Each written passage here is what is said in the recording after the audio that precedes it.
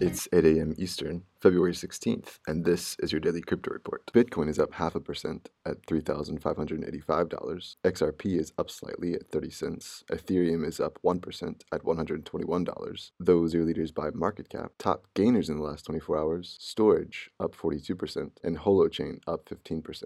Today's headlines: in a recent filing with the SEC, Apple makes mention of, quote, blockchain guidelines, unquote, for the Responsible Business Alliance's Responsible Minerals Initiative.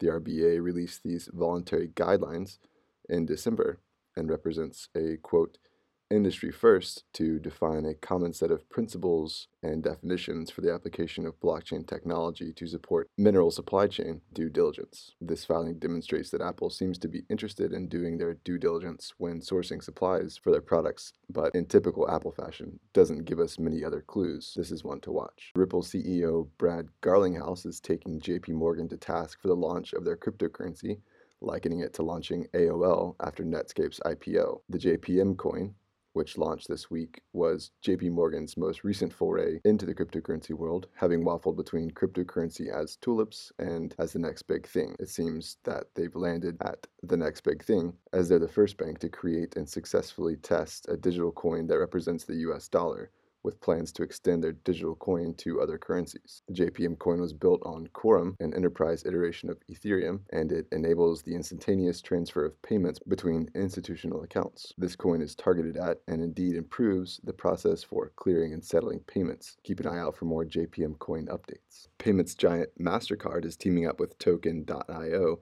a stellar-based technology company, to develop a, quote, open banking hub, unquote. This increases connectivity between financial institutions and third-party providers. MasterCard will provide a dedicated dispute resolution mechanism as well as ensure compliance. This move by MasterCard is part of a push for a pan-European directory for financial services, increasing connectivity between financial institutions and third-party providers. And finally, the SEC has announced that it's beginning a review of the NYSE Arca and Bitwise Bitcoin ETF, which means the clock is ticking on their approval or rejection, at the earliest of which 45 days and at the most 240 days. Well, those are your leading headlines today. Visit us at dailycryptoreport.io for sources and links.